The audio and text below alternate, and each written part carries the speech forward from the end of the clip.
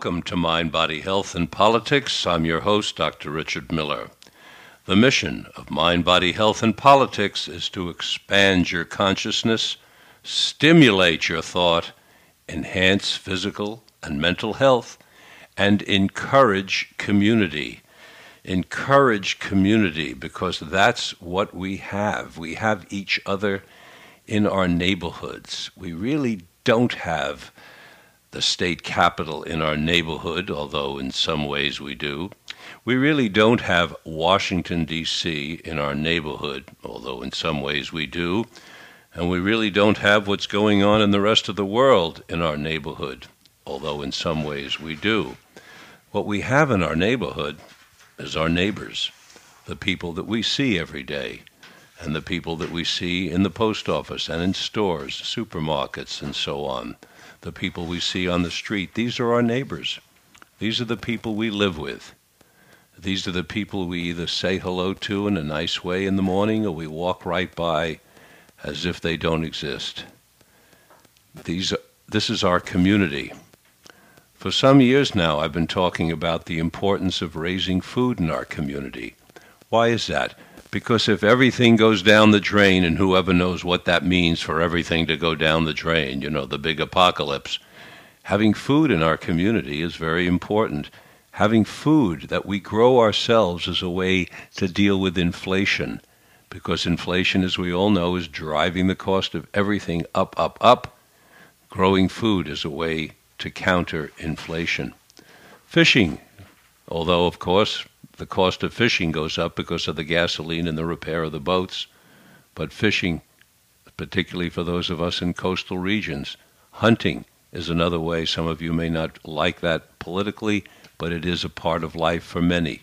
Fishing and hunting, growing food, encouraging community, talking to one another. They say that the psychologists are the priests of the 21st century, that a religion died. I think it was Nietzsche that declared that God is dead.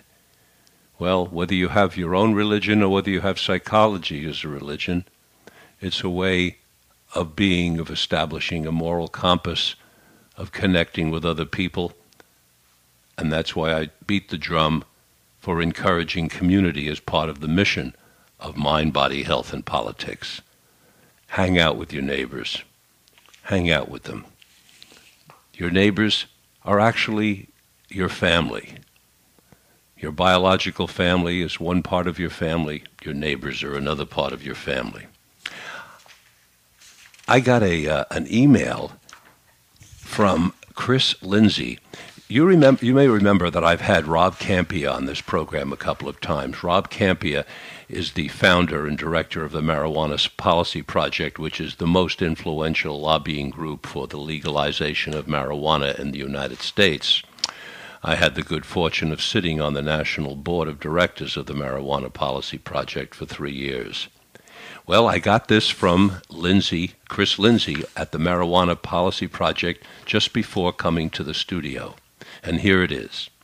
Legislatures in California passed a series of historic bills on Friday that would create both protection and rules for medical marijuana cultivators, testing labs, dispensaries, and other businesses.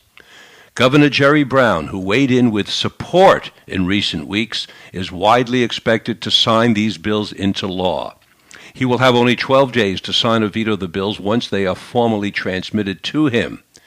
While not perfect, the legislation is innovative in many respects, including by establishing a wide range of licenses and key protection for deliveries. It provides for a slow transition with protection for collectives and other businesses at least until early 2018. This legislation is a huge step for an industry some believe brings in over $1 billion annually. California was the first state to grant seriously ill citizens access to medical cannabis. Again, California was the first state in the Union to grant seriously ill citizens access to medical cannabis.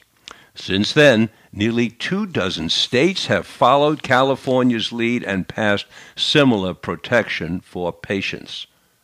But California fell behind when it came to protecting those that provide to those patients.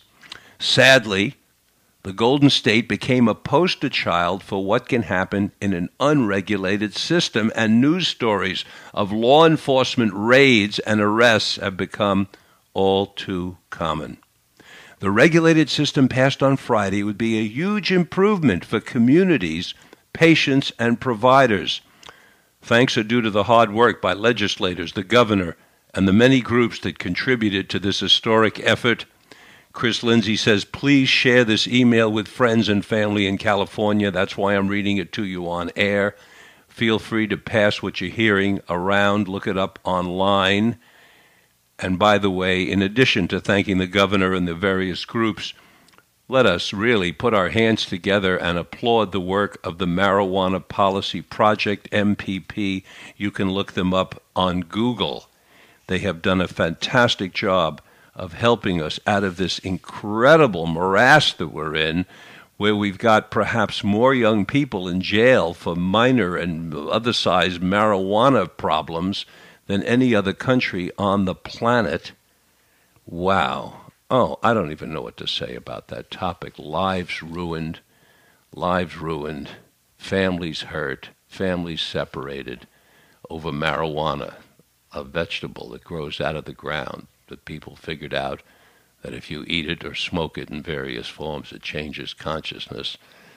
And we made it illegal and thereby ruined tens of thousands, maybe hundreds of thousands of people's lives. It's a very sad thing, and it's very positive that California is leading the way out of this. Here's something from the University of California Wellness Letter. They did a major article. You might want to look it up yourself. It's Volume 31, Issue 10 of the Spring-Summer 2015 issue of the Berkeley Wellness Letter. They did a major on dietary supplements A to Z, 26 products. The bottom line, folks, is that most of what we know about dietary supplements indicates not working, don't know enough yet. Here's one on Butterbur, don't take. Here's one on CLA, conjugated linoleic acid, don't take, especially if you have diabetes or liver. The risks outweigh the small. Here's one on glucosamine, and remember old glucosamine and chondroitin that so many of us were taking? They say we suggest you forget about glucosamine unless you're willing to pay $20 or more for what is a month or more for what is probably a placebo, right? Sure, if you can afford it, you pay the $20, you get the placebo effect, and if it works, you're a happy camper, even though it wasn't the glucosamine and the chondroitin. Oh, boy. They go on and on. They talk about lysine. And does it help for herpes that so many of us have heard about? They say we do not recommend lysine.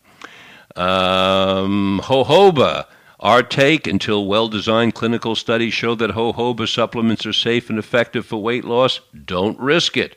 Melatonin, each one of these, one after the other. Kava, omega-3, quercetin, the queen of antioxidants. Resveratrol. What do they say about resveratrol? Promising, so far, no clinical trials on its effects. St. John's warts. Well, there's some question about St. John's warts. No, not about his warts, actually, about St. John's wort. That was a funny thing I said. Even CoQ10.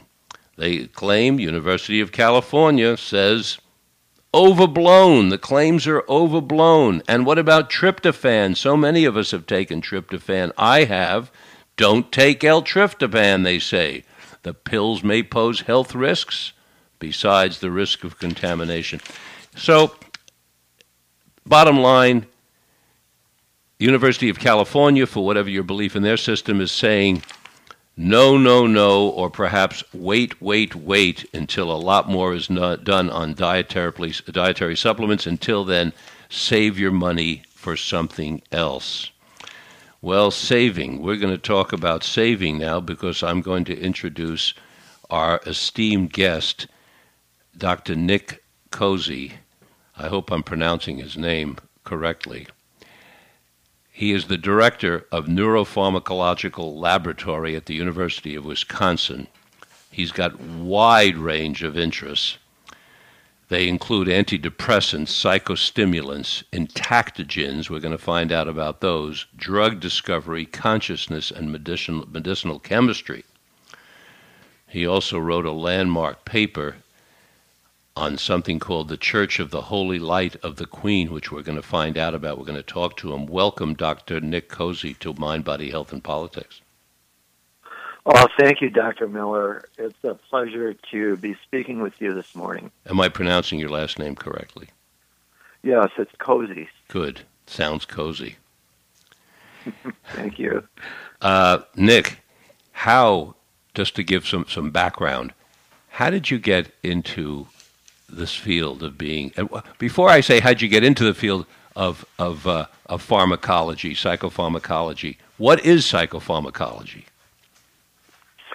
Well, pharmacology itself is the science of drug action in a nutshell. And psychopharmacology is focused on drugs that affect consciousness. There are some other forms of pharmacology. Neuropharmacology is the science of drugs that affect the nervous system. So some drugs affect the nervous system but don't necessarily affect consciousness. That would be the psychoactive drugs. So that's what pharmacology is in a nutshell. My interest goes back several decades. As a graduate student in pharmacology, I was drawn to studying drugs that affected consciousness. I've been a student of consciousness since I was a young man, and I saw the drugs that affect consciousness as tools to be able to learn about how the brain functions, how we sense the world around us, how our emotions come about, and so on. Well, you've written well over 30 professional papers, and some of them, the titles alone, would be challenging for most people. Let me give you the listeners an example. Here's the title of a couple of Nick's professional articles. 5-HT2A receptor antagonists inhibit potassium-stimulated Y-aminobutyric acid release in rat frontal cortex. Or here's another one. The inhibition of plasma membrane monoamine transporters by B ketoamphetamines. This is pretty heady stuff here, and you go on. I'm gonna perhaps pick out one more. Here's an interesting one: microwave accelerated preparation and analytic characterization of 5-ethoxy-NN-D-alkyl. And then I can't even read some of these letters. They look like they're written actually in Greek. Tryptoamines. They are written in Greek, eh? They are written in Greek. Yeah. Okay. Well, but then when I dug through, here I find one that is of interest to this program.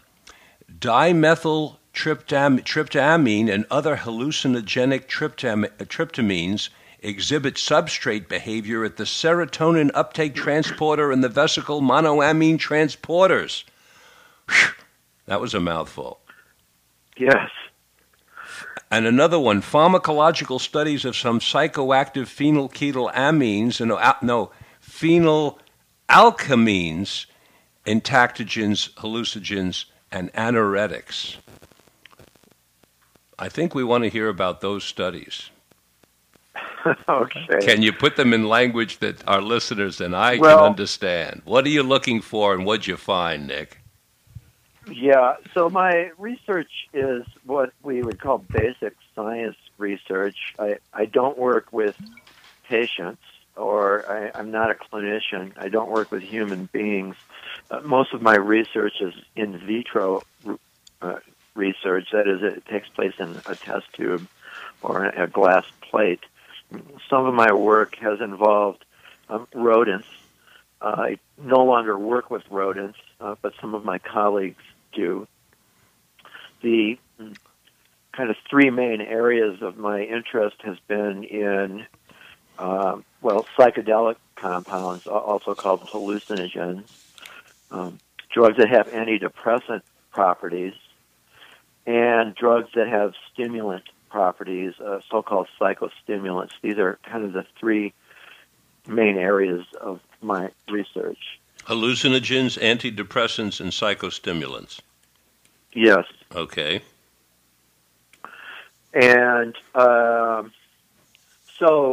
you read some of the titles to our papers. These are papers I've published in scientific journals. These are peer-reviewed journals that are kind of specialty journals. They're generally of interest to other pharmacologists or medicinal chemists. So the titles kind of explain what the paper is about, but you kind of have to be knowledgeable in that field to make sense of the title.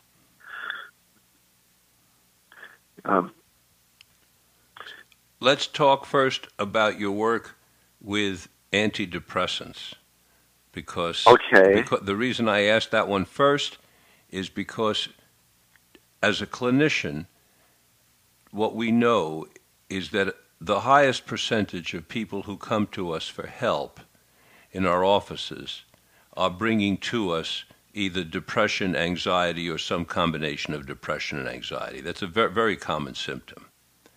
So, yes. So tell us some about your work with antidepressants. Well, the current model for depression involves what are so-called monoamine neurotransmitters. These are substances that many of your listeners have probably heard about, substances such as serotonin, dopamine, norepinephrine. And many of the currently prescribed drugs that are used to treat depression affect serotonin or dopamine or norepinephrine or sometimes all three. And my research in this area has been focused on designing and synthesizing compounds that do affect those neurotransmitters. That affect serotonin, dopamine, and norepinephrine? Yes. Okay. And so one of the areas of interest has been to identify patterns in the chemical structures of these substances to try to identify what features make a chemical, a molecule, more effective at, say, the serotonin function, or if you change the structure a little bit, will they have maybe more of a dopamine character? And so I'm interested in the kind of systematic alteration of chemical structures to see what effect that produces on these systems. Most of my research has been focused on the serotonin system, but I've done a number of projects involving both serotonin and dopamine, or serotonin, dopamine, and norepinephrine. Is the basic presumption here, or the working hypothesis, that it is serotonin that's a major player in what we can call depression, and that the people who are suffering from depression have what might be called an imbalance in their serotonin level? Well, that's one model, and it's a model that has been popular for probably 2 or 3 decades. Some newer research points to another brain substance called brain-derived neurotrophic factor, or BDNF. And this substance seems to have a more direct effect on mood, in particular on depression. And the thought is that the serotonin or the dopamine or the other monoamines, in fact, we know that they affect BDNF, but it's upstream of that molecule. It's been recently discovered by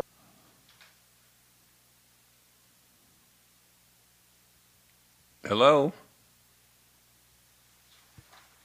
We seem to have lost him. So let's talk about what Dr. Nick Cozy is talking about while Mike is getting him back on the phone. We've got these neurotransmitters that are floating around, okay? You know what they are. They're chemicals that move around in the brain, and they're called neurotransmitters because they transmit neurological information.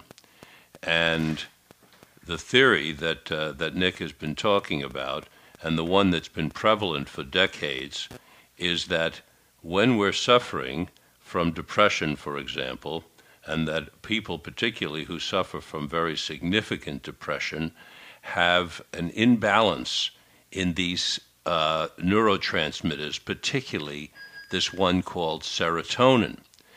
So as a result of this, the pharmacy companies, not Nick Cozy, because he's at the university level, and that's one of the reasons we have him on the program. It's a main reason I have him on the program, because he is not being backed by pharmacies, and we can ask him that directly. He is doing independent university research, which, if there's anything out there we can trust, we ought to be able to trust the people doing work at the university, like Dr. Cozy. He's coming back online right now, and I'm going to ask him this question directly. But you can understand why, from what he's saying, that since serotonin is considered to be a major player for decades, scientists like Nick are studying serotonin, and they're sort of studying what can be done to make changes in the serotonin, and that's why so many of you listening are quite familiar what's referred to as the SSRIs, which are the selective serotonin reuptake inhibitors. What that means is that they go in there and they stop, he will explain better than I, the serotonin from being reabsorbed into the system, therefore allowing for a buildup of the serotonin, which hopefully will balance our chemical state. Nick, are you back on? Yes, I am. Okay, good. How am I doing in explaining serotonin effects here on the Yeah, field? that's accurate. The SSRIs, in fact, prolong the duration of a serotonin signal and intensify it. I'm not sure if my comments on BDNF were picked up. I got that. Brain-derived neurotropic factor, which is another factor in affecting depression. Yes. The recent research indicates that BDNF promotes the formation of what are called dendritic spines.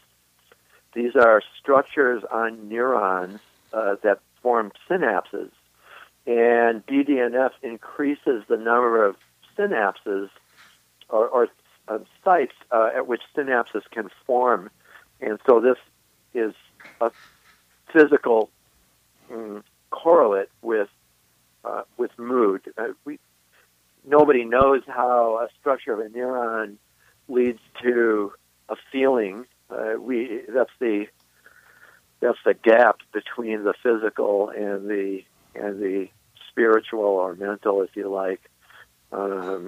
We can describe these systems, but to say that we really understand what a feeling is or what a mood is really beyond our ability at present. While you were disconnected there very briefly, one of the things I said to our listeners, Nick, is that as contrasted with so much research that is being subsidized and therefore influenced by the pharmaceutical companies, you're an independent researcher working at a university and you don't have that financial agenda behind you. Was I accurate in saying that? That's correct, yes.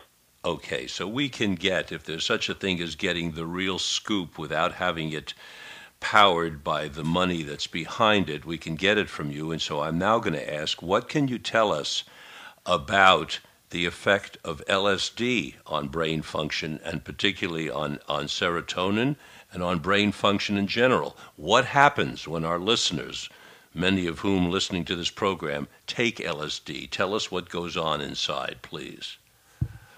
Well, from a physical point of view, LSD binds to what are called receptors on neurons. these are protein structures on nerve cells, and LSD alters the function of these receptors and therefore alters the function of the nerve cells.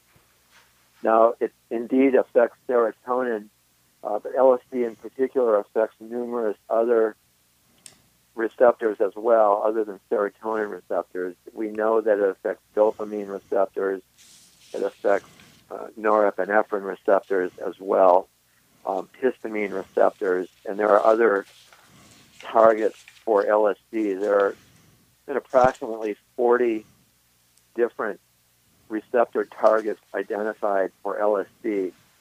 Now, it is believed that certain subtypes of serotonin receptors, now, just backing up a second, there are 14 known forms of the serotonin receptor. These are all different gene products, different proteins. And it is believed that most of the effects of LSD come from its action at a small subset of those 14, perhaps 2 or 3 of those receptors. So when this goes on, when the LSD interacts with the serotonin, and you've stated that it also interacts with many other things, including glutamate, GABA, acetylcholine, the cannabinoids, ecocannabinoids. I mean, there's a lot of interaction with LSD. We experience, and I'd like you to give us your list, because you have a list of how we experience that, including such things as synesthesia, altered consciousness. Go on with your list, please, of the different things that happen on the behavioral and experiencing level. Right. So the experiential effects of LSD include changes in sensory processing. That's one of the kind of well-known effects of LSD. The way things are perceived, sounds are sometimes perceived in the visual field, or things that are seen are perceived as a sound, or a sound might be perceived as a touch. This is a phenomenon of synesthesia, where a stimulus in one sense, one sensory modality, such as vision, is actually perceived as another sensory modality. So this is one area, the sensory changes. There are also changes in the sense of self. Before we go to the second one, so in synesthesia, a person can hear a sound, but they can experience it, for example, as if they feel the sound or as if they see the sound. Is that correct? Yes. So that would be very unusual sensorially. I mean, that's part of what the unusual aspect of this particular medicine is. You take it in... indeed. Is synesthesia. Yes, it's unusual. And I would just comment here that the states produced by psychedelic agents, which include LSD but other agents as well, are unique in that there isn't really a state of consciousness that most people are familiar with that they relate to, other than perhaps dreaming. So it's kind of a dreamlike state. But other psychoactive drugs produce states of consciousness that most people are familiar with. For example, a sedative might make a person relax, might make them sleepy. Well, everybody knows what that feels like. But the psychedelics are unique in producing these other changes that are kind of outside the normal consciousness that we're familiar with. So it can be potentially destabilizing, though perhaps if you have, depending on your set and setting, which you'll talk about, if you're in a positive state, it can be positively destabilizing, but still destabilizing. Well, yes. Destabilizing is not necessarily a word I would choose. They change normal perception. They seem to favor feelings of like ego loss, relating to others, feeling connected to other people. In fact, I believe that this is one of the main reasons they've been used for spiritual purposes for millennia, by people around the world, notably in the Americas, in South America, the use of substances, psychedelic substances such as ayahuasca, the use of peyote by Native Americans, the use of San Pedro cactus, the use of psilocybin mushrooms by the Mazatec in Mexico. These all have a spiritual or religious use, and I believe it's because they produce this kind of state that is non-ordinary and can generate feelings of connectedness with the universe. Is that why you sometimes use the word entactogen? Well, the word entactogen means to touch within. It's a word that was coined by Dr. David Nichols in the mid-1980s to describe the effects generated by MDMA, a drug that your listeners may be familiar with, also called ecstasy. Now, this drug produces unique effects. I don't necessarily classify MDMA as a psychedelic.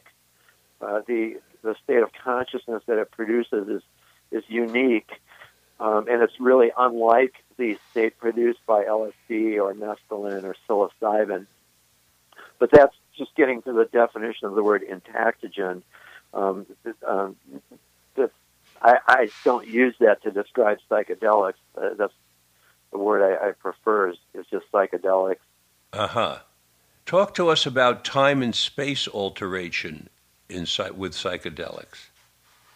Well, and that's another well-known effect of psychedelic agents. The sense of time is typically altered. Usually, there's a perception that time has been stretched, that events seem to take longer than they do in an ordinary state of consciousness. And sense of space, too, the distance to objects can be altered. One's place in the universe, the spatial relationship that one has with their environment can be altered.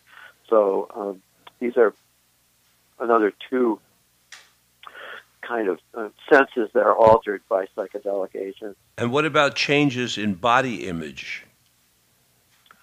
Well, and so sometimes people will report that they feel very, very big, like the size of a galaxy, for example, or sometimes very small.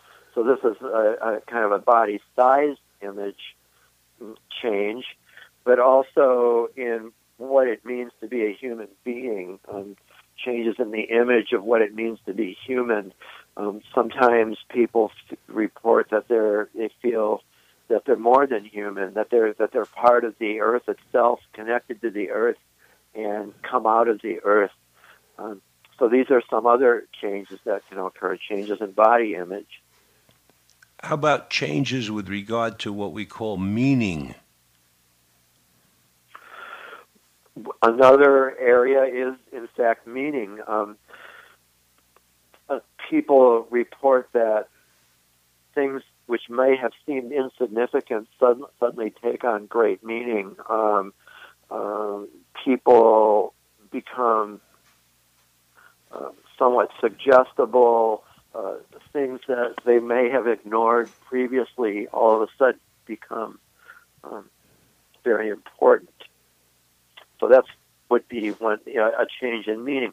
And these substances have a variety of effects, and it would be impossible to categorize them all in the time that we have. They affect memory access. People can retrieve memories from childhood sometimes. There's also, many people report extrasensory phenomenon, feelings of precognition, feelings of telepathy. This is another area. So extrasensory phenomenon. And again, feelings of spirituality. There are numerous changes, and I hesitate to be able to list them all for you, and they're pretty individualized as well. You're listening to Dr. Nick Cozzi. He's the director of the Neuropharmacological Laboratory at the University of Wisconsin. He comes to us from Wisconsin today. You're here on Mind, Body, Health, and Politics, and I'm your host, Dr. Richard Miller. We're going to take a call right now, Nick. Let's see what our listeners want to say to us. Thank you, Michael. Okay. Welcome to Mind, Body, Health, and Politics. You're on the air. Hello? We'll try it again. Push that little button. Hi there. Can we get that person on, Michael? I don't think... give it a try. Are you on the air there? Thank you, Michael. Welcome to Yeah. Body Health and Politics. Okay. Turn your radio down and ask your question, please. Hello. My name is Mel Berkowitz, and can you hear me? I can. We can hear a radio in the background if you'd be so kind as to turn it off. Turn the computer off? Please. Okay.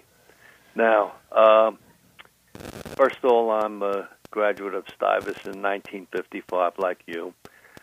And I'm curious about the chemist who uncovered LSD. He breathed in a large amount. Was there any psychological damage to his mind and mentality? And secondly, I think these drugs, the pharmacology, we want to understand what happens in the mind and emotions. We have to connect it to the various sections of the brain, the areas, centers of the brain, rather than just nerve transmission. And they have to use that kind of approach to understand behavioral the reaction to these neurotransmitters. Okay. Mel, thank you. Where are you, Mel? He's gone? Oh, darn it. We went to high school together, 1955, graduate of Stuyvesant High School in Manhattan. He introduced himself. Okay, Nick, you heard what he's asking. First of all, he wants to know whether Albert Hofmann, who bumped into LSD, I believe, in 1938, what do we know about what happened to Albert? Well, yeah, he synthesized it in 1938, but he didn't discover its psychoactive effects until 5 years later, in April of 1943. He lived to the age of 102 years old and was absolutely lucid and sharp until his last day on Earth. So, I know Rick Doblin went over and celebrated his 102nd birthday party with him. Yes. So I think the question was there any damage? In LSD, or in fact all of the psychedelics, do not produce damage, or they do not produce any toxicity on the nervous system. That's well known. So they're very safe in that regard. That's now, the second question. Let's just stay. Let me just 1 second, Nick Pondley. Let's just underline what you just said for the listeners.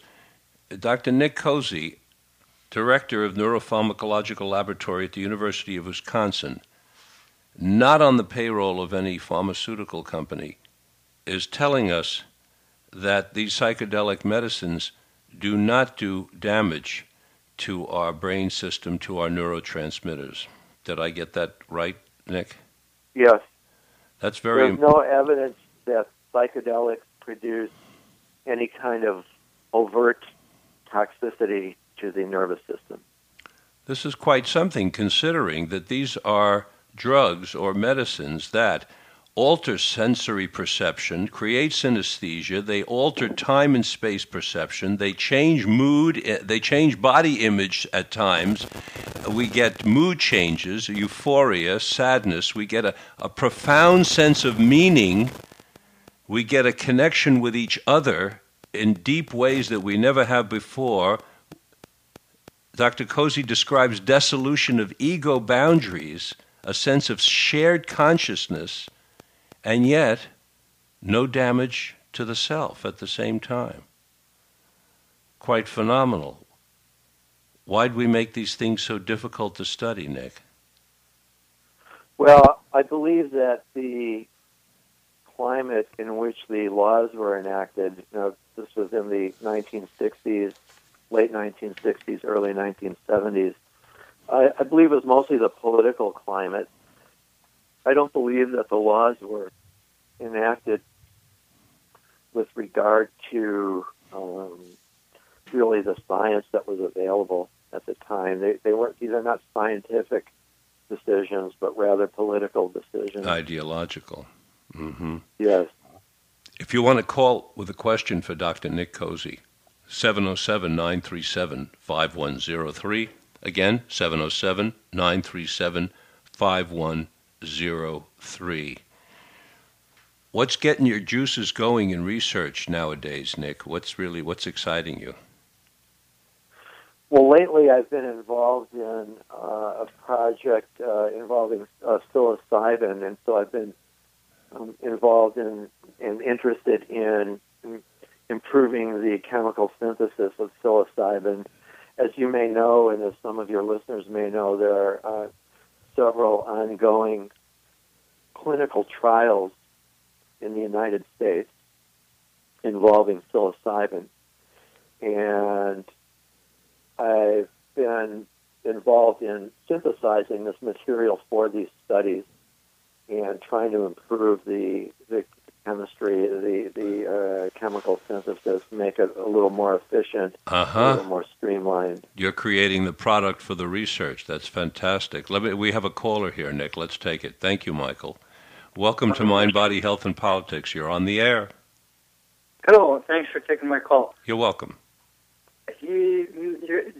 Your expert mentioned no toxicity, but I'm wondering, are there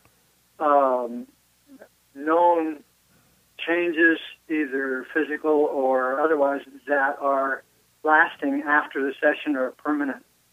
Thank you. All right, thank you. Yeah, so I think the question is whether there are any lasting changes that are or permanent changes. And, you know, this is hard to answer. Certainly, we are altered by all experiences that we have going through life. This could be reading a book that moves us, or seeing a movie, or hearing some music that we remember and take with us. So to the extent that a memory or an experience produces some permanent change in our brain, somehow, can't be ruled out. And I would be surprised if these experiences produced by psychedelics don't also do that. It's we're in the area here of kind of the relationship between physicality, i.e., the brain tissue, and experiences of the world. And this kind of gets back to what your previous caller mentioned too, is like, how do we connect the circuitry to the experiences? And I don't have an answer for that, and I don't think neuroscientists do. If one believes that physicality is primary, then one assumes that you need a brain and neurons, and experience somehow arises from these physical things, these cells, these receptors. On the other hand, it's equally plausible that consciousness is primary, and that the physical world is an illusion and is created by consciousness, and there are people that believe that as well. And in fact, if you look around the room that you're in right now, everything that you see started out as an idea in somebody's head. And so, from that point of view, consciousness is primary. You can't. That's great, Nick. That's great. You can't argue with that. Every single thing you look around the room, it started out as an idea in somebody's head, and it got designed and built, and so on. You're right. That's inarguable. Mike's giving me. I'm getting a signal here. Sure, Mike, put him on. We've got somebody trying to get through and being very patient. Welcome to Mind, Body, Health, and Politics. You're on the air. Hi. I wanted to address Timothy Leary's controversial role in the illegalization of psychosomatic drugs. I'm curious. I've heard ethnobotanical individuals kind of express contempt for Leary and how he his tune-in, turn-off, drop-out mentality kind of led to a culture that was against psychedelics. I wanted your expert to speak on that. Thank you. History question, Nick. Yeah, Timothy Leary. Well, I mean, Timothy Leary was, I believe, a brilliant man. I've read most of his work. But again, the political climate at the time, you have to recall that we were in the midst of a very controversial and unpopular war, the war in Vietnam. Psychedelics were coming out. People were using them, young people. They were challenging the status quo, things like the women's movement, the environmental movement, racial movement. All of these things were happening at the same time, and I believe that Timothy Leary, catalyzed kind of a fear response in the politicians who enacted these laws, and he was quite vocal about his belief that this experience should be experienced by everyone, and in some respects, yeah, he probably did. He probably was responsible for at least getting some of these laws, which made it more difficult to do research with these materials, enacted. On the other hand, things have thawed considerably. This is 50 years ago we're talking, and Timothy Leary's been dead for a while. And so I think that in recent times, people have softened their views on research with these substances, and some of the promise that they offer is starting to be realized. These are promising therapies for a variety of conditions that are really intractable to standard drug therapies, conditions such as post-traumatic stress disorder, end-of-life anxiety associated with a cancer diagnosis, addictions. There are a number of studies, either ongoing or about to begin, involving addictions to substances such as cocaine, alcohol, nicotine. And so there are a number of promising areas that are only starting to be explored, post Timothy Leary. By the way, there's a famous study in psychology that you're aware of. I know you've talked about it, so have I. And that's the study where in the laboratory rats are given a choice of food or sex or cocaine, and famously the rats choose the cocaine. There's another study that controverts that original study now that Carl Hart in his book talks about. Carl is, do you know him? He's at Columbia University. And what he says is that the reason that the rats took the cocaine is because life in a cage in the laboratory is so miserable that they'd rather have the cocaine to get out of that miserable life than sex or food. But when you put rats in what he calls rat park, namely you put them in like a suburb, you put them in a beautiful environment, they don't take the cocaine, they'll take the food and the sex. And the analogy being made there is that people in the behavioral sinks, that's a name that was given to Harlem years ago when it was so crowded, that people in a very intensely a dense urban environment, when their lives are miserable and they're poor, yes, they will take cocaine also before food or sex, but if you were to put those same people out in the suburbs and give them a decent life, they will not take cocaine, they'll take food and sex beforehand. What are your thoughts about that? Yes, I'm aware of those studies. I'm aware of some other studies involving opioids. I'm not sure if it was morphine, but there were opioids that were used instead of cocaine, and indeed it was called Rat Park. And the idea was that a poor environment, poor in the sense of novelty and stimulation, disposed these animals to take the psychoactive drug, opioids or cocaine. But when the animals were offered an environment that was enriched in activities such as toys they could play with, or nest building materials, or activities, one of those wheels that they could run around, etc. That that they stopped using, or at least it was difficult to get them to self-administer the drug. Yeah, there's evidence for that. I believe there was a study, and I thought the researcher was Canadian. I don't remember his name. It might be this person, Hart. Gabor Mate's work? It wasn't Gabor Mate. Okay. This was work in the early 1980s that I was aware of, but I don't remember the person's name. Yeah, I mean, it's interesting stuff, because so often politicians will point to the poor areas and say, well, but they're all a bunch of drug addicts, or they're the ones who are using all the drugs, whereas this research is saying, well, you put almost anybody in those environments and they'll become drug addicts because life is so miserable, drugs are better than nothing. It's a political issue. Bruce Lipton, who's been on this program, talks about changing genetic structure through it in this field that's being referred to as epigenetics. Do you see that there's a connection between the psychedelic medicines and being able to eventually change our internal genetic structure by the power of the mind?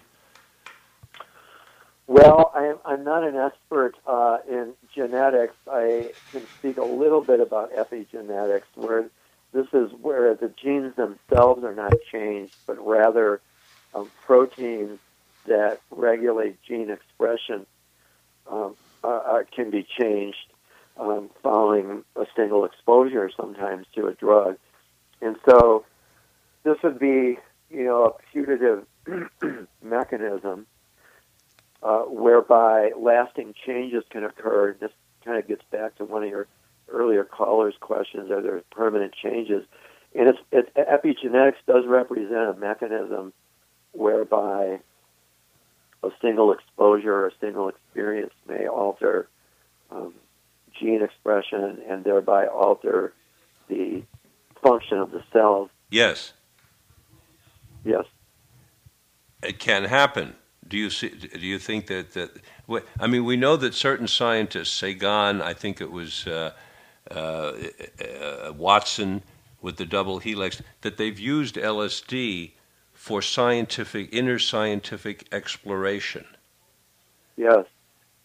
What? Yeah. Well, and Kary Mullis, the winner of the Nobel Prize a few years ago, who developed what's called the polymerase chain reaction, or PCR, yes, has publicly admitted that he's used LSD. He doesn't claim that he developed PCR while under LSD, but he found LSD valuable in changing the way he thinks about things.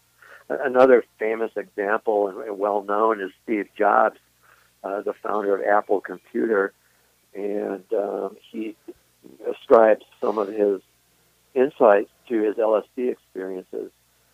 Incidentally, there's a new movie coming out called Steve Jobs, which I'm not making a plug for it or anything. I haven't even seen it. It's not out yet, but I'm very interested in how this movie will address Steve Jobs' experiences with LSD. Yeah, no, it's interesting the way you stated that just now, that the scientist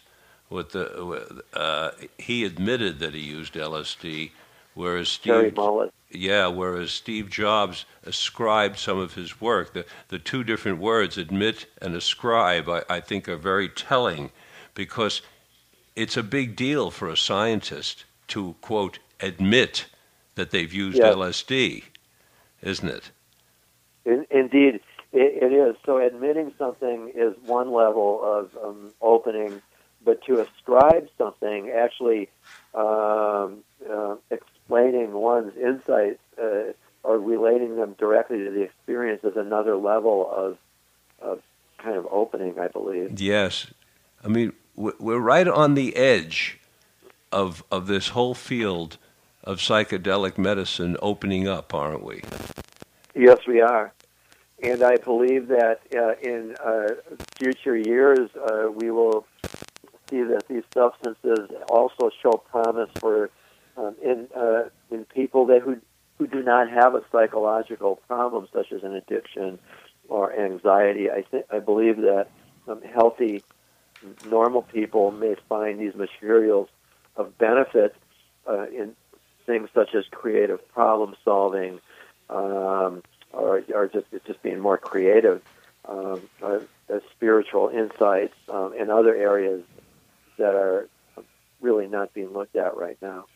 I think that's a perfect place to end our interview. Dr. Nick Cozzi, Director of the Neuropharmacological Laboratory at the University of Wisconsin, thank you so much for being with us today on Mind, Body, Health, and Politics. And I want to get back in touch with you maybe in a year or so on your latest research and have you back on the program. Thank you very much, Dr. Miller. It's been a pleasure to be on your program this morning. Thank you. Take care, Nick. And you all, listeners, take care as well. Take care of yourselves. Take care of yourselves. And thank you for listening to today's program on Mind, Body, Health, and Politics, which is made possible by our KZYX staff and our in-studio engineer, my dear friend Mike DeLaura. Please join us again in exactly, I believe it'll be 3 weeks at 9 o'clock Pacific Daylight Time. Until then, this is Dr. Richard Miller reminding you that good health is worth fighting for, and it's essential for life, liberty, and the pursuit of happiness.